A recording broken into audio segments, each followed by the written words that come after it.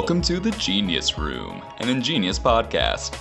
At Ingenious, a small web design and digital marketing agency in Greenville, South Carolina, we're focused on helping local businesses grow and thrive. We love to educate and inform, and in that spirit, we wanted to share some of our insights and conversations with you. This episode of the Genius Room comes from an interview with Don Koonce, an award-winning historian and president of Ferncreek Creative. Over the course of this discussion, we talk about the history of Greenville's Scottish heritage, the economic and cultural impact of the Greenville Scottish Games, otherwise known as Gallabrae, the ways in which our history affects our present circumstances, and advice on how to lead our community into the future. Keep in mind, since this was recorded at a networking event, the audio quality isn't perfect, but don't let that deter you. It's well worth your time. Enjoy!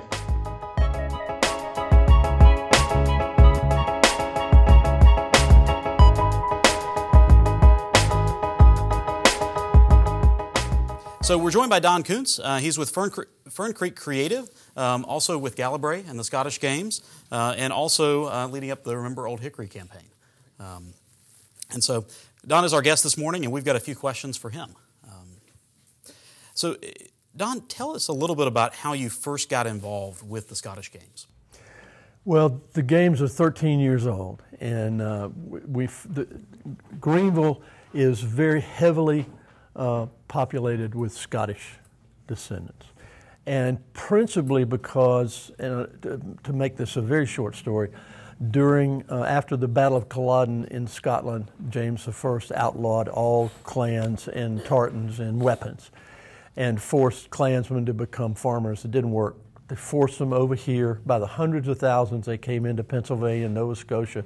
They were Highlanders, so they moved up into the mountains and then down the wagon road to this area, to Virginia and Tennessee and North Carolina and South Carolina. The textile industry sent wagons over the mountains to pick these families up and bring them back here to work in the textile mill. So most of the operatives in the textile business were Scottish. And so that was a natural setup for us to start the Greenville Scottish Games. What is your favorite part of the games themselves? These guys. 9 years ago, we decided, first of all, we decided to move the games from June, which is rather hot, into May. And so we moved them to Memorial Day weekend. And we decided, with the advice of the last commanding officer of the Scottish Army, to bring over 8 members of the Royal Highland Fusiliers, the two Scots, which are a decorated combat unit and part of the Royal Regiment of Scotland. And so we brought these guys over for 9 years. And this is the 9th year. Next year will be our 10th. And they're really top drawer young men. And we're really proud to be. And the very fact that they fought, that the Scottish battalions and the Scottish regiments fought with the 30th and Americans in World War I and World War II, and they've been fighting in Iraq and Afghanistan with American soldiers. So it's a really great partnership. That's awesome. Now, so we're all familiar with St. Patrick's Day, when suddenly everybody becomes Irish for the day. When it comes to Scottish heritage, just how many of us here in the upstate actually have some level of Scottish heritage?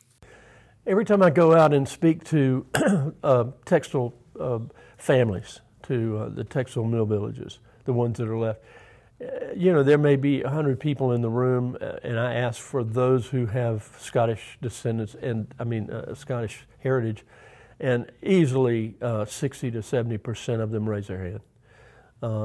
As far as the rest of Greenville, I don't know where all these people are coming from, but they're all coming in here.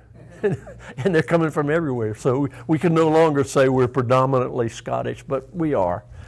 So it's a very proud heritage, in my opinion. That's great. Now, when it comes to the games themselves, what kind of impact does that have on the community at large, both from a kind of an economic standpoint and a cultural standpoint? It's huge because we're doing 20,000 some out at Furman. Downtown, almost 10,000 people watch the parade, and it's a very strong piece, and it's at Furman. And I think it's a very strong piece for Greenville, and we're known in many circles now, but especially by the Standing Council of Scottish Chiefs, as the #1 games in this country. The primary reason we are the #1 games is these guys, is the fact that we dedicate the games to the armed forces of both countries. So yes, I think it has a huge impact on tourism for sure, and the economy of Greenville. Awesome.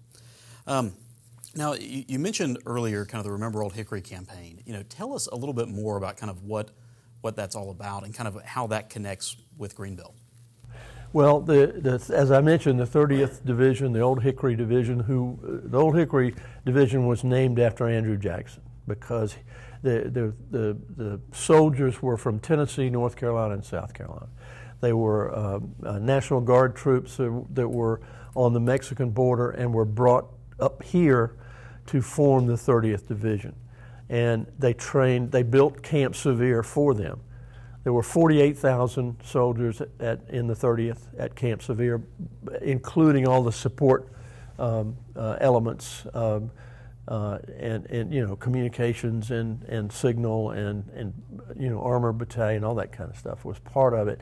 But they trained right here at Camp Sevier, and that's pretty significant. And then they were sent over to France, where they fought alongside the British and the Scots and the Canadians and the Australians, and they literally broke through the line, through the Germans' Hindenburg Line, which nobody else had been able to do, and which led directly to the end of the war on the 11th of November.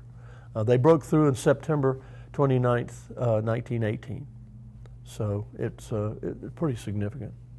It's significant for us in Greenville because they trained right here. They started right here. Now, you mentioned Camp Sevier, which was a massive camp. What significance did that have for Greenville both then and now? Well, it's very funny. The camp was between here and Taylor's. If some of you remember where the Old Surrounders Hospital was, that was the front gate. And it went all the way out to where the railroad crosses under Wade Hampton. Of course, Wade Hampton didn't exist then. It goes all the way up into the mountains above Paris Mountain State Park and all the way below where Wade Hampton is now. It was almost 2,000 acres. And then they had an artillery range up at River Falls that was pretty sizable. And then they had another camp on the Gear Highway north of Travelers Rest, west of Travelers Rest. Greenville is really messed up as far as north, south, east, and west. I mean, the West End really is south. Come on. Anyway, and so, but there was another camp to teach soldiers how to blow up railroads, and then how to fix railroads when they get to France. And so it was a pretty sizable operation. And it was a huge influence on Greenville. The very first paved highway in Greenville County went from downtown Greenville to Camp Sevier. The Army built it, and it was concrete. And that was the first paved highway in this area. So, I mean, the economic influence was huge as far as education, medicine.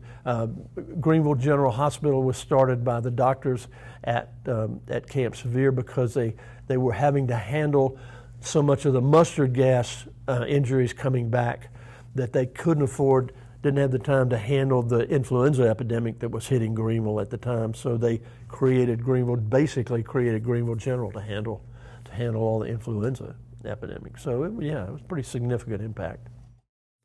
Are there things outside of the hospital that we can? I mean, obviously we don't have a large military installation here in Greenville anymore.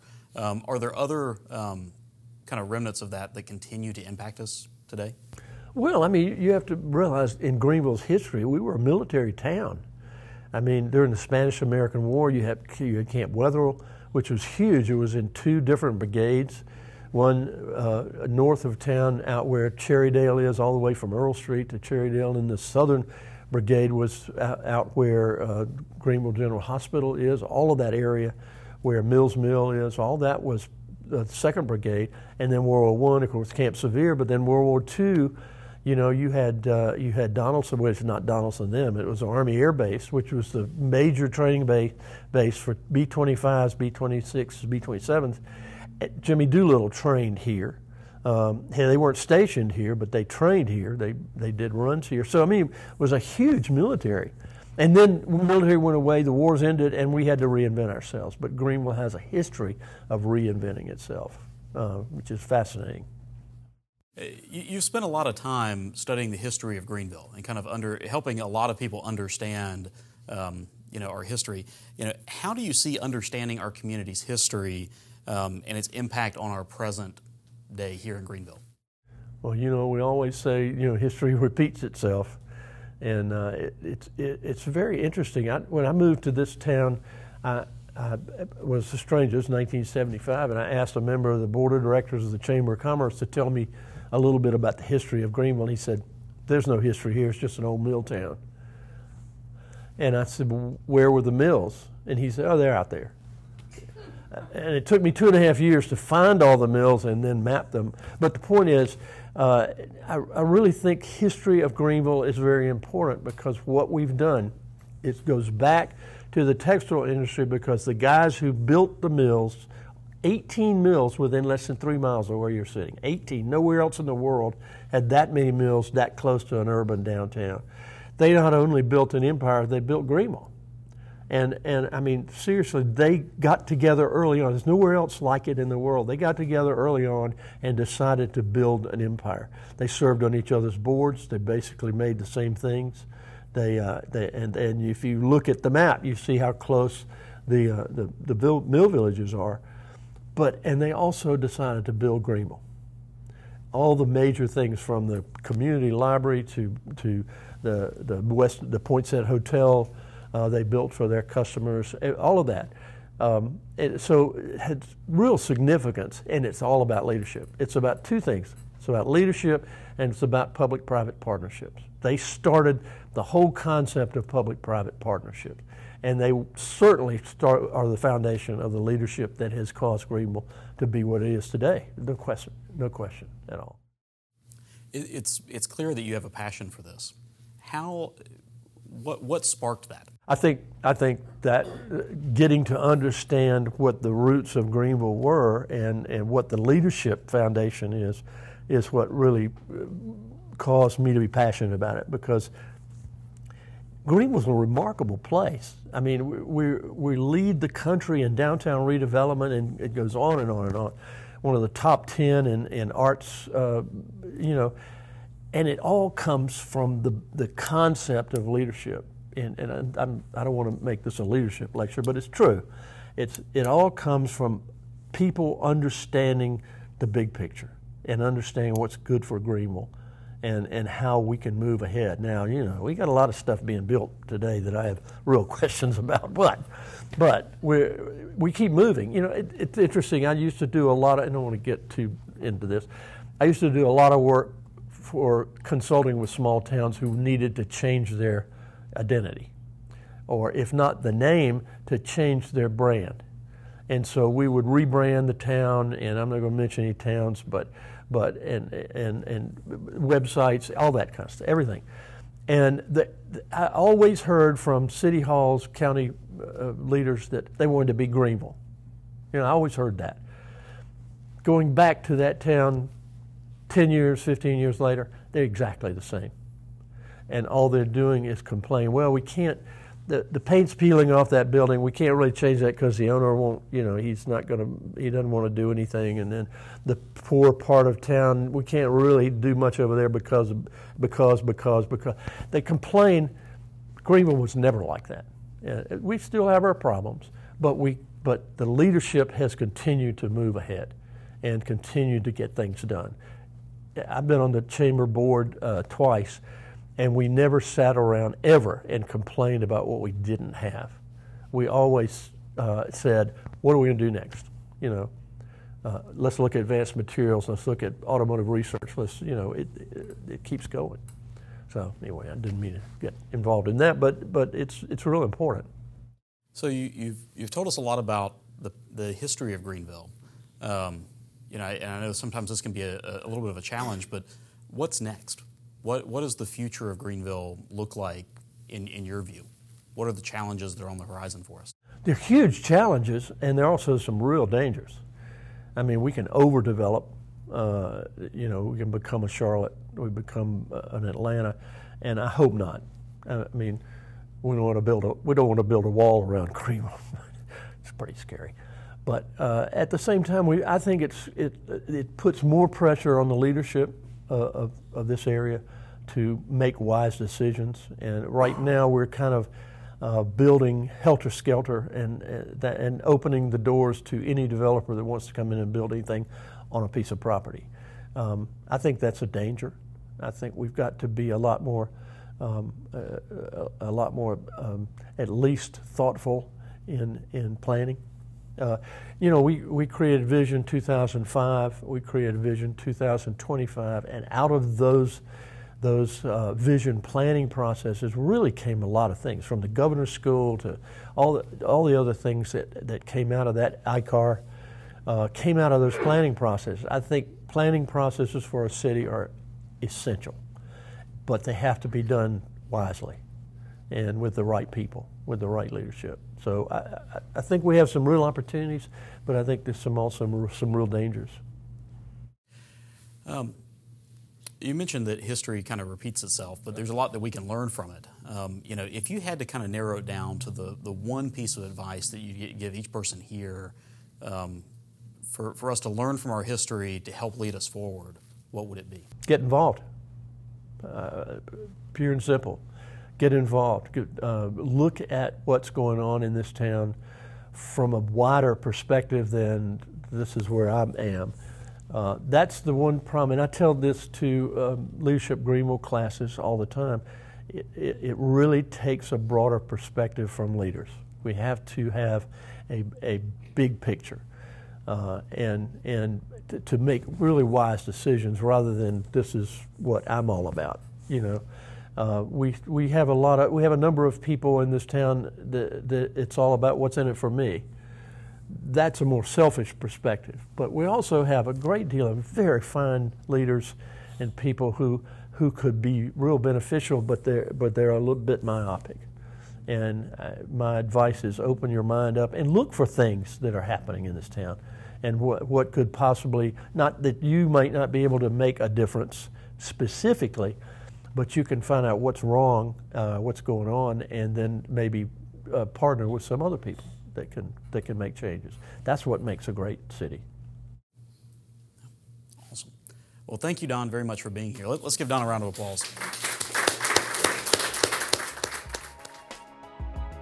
That's it for this month's podcast. Thank you for stopping by the Genius Room to listen. As always, if you want to hear more in the future, make sure to subscribe. You can find us on iTunes, Google Play, or wherever you listen to podcasts. For July's episode of the Genius Room, we'll have an interview with John Moore, CEO of Next, whose work has helped to create a thriving entrepreneurial ecosystem in the upstate. That interview will take place during our next networking event, which is taking place on June 28th at the Warehouse Theater. Doors open at 8 a.m. and the interview starts at 8:30. We hope to see you then.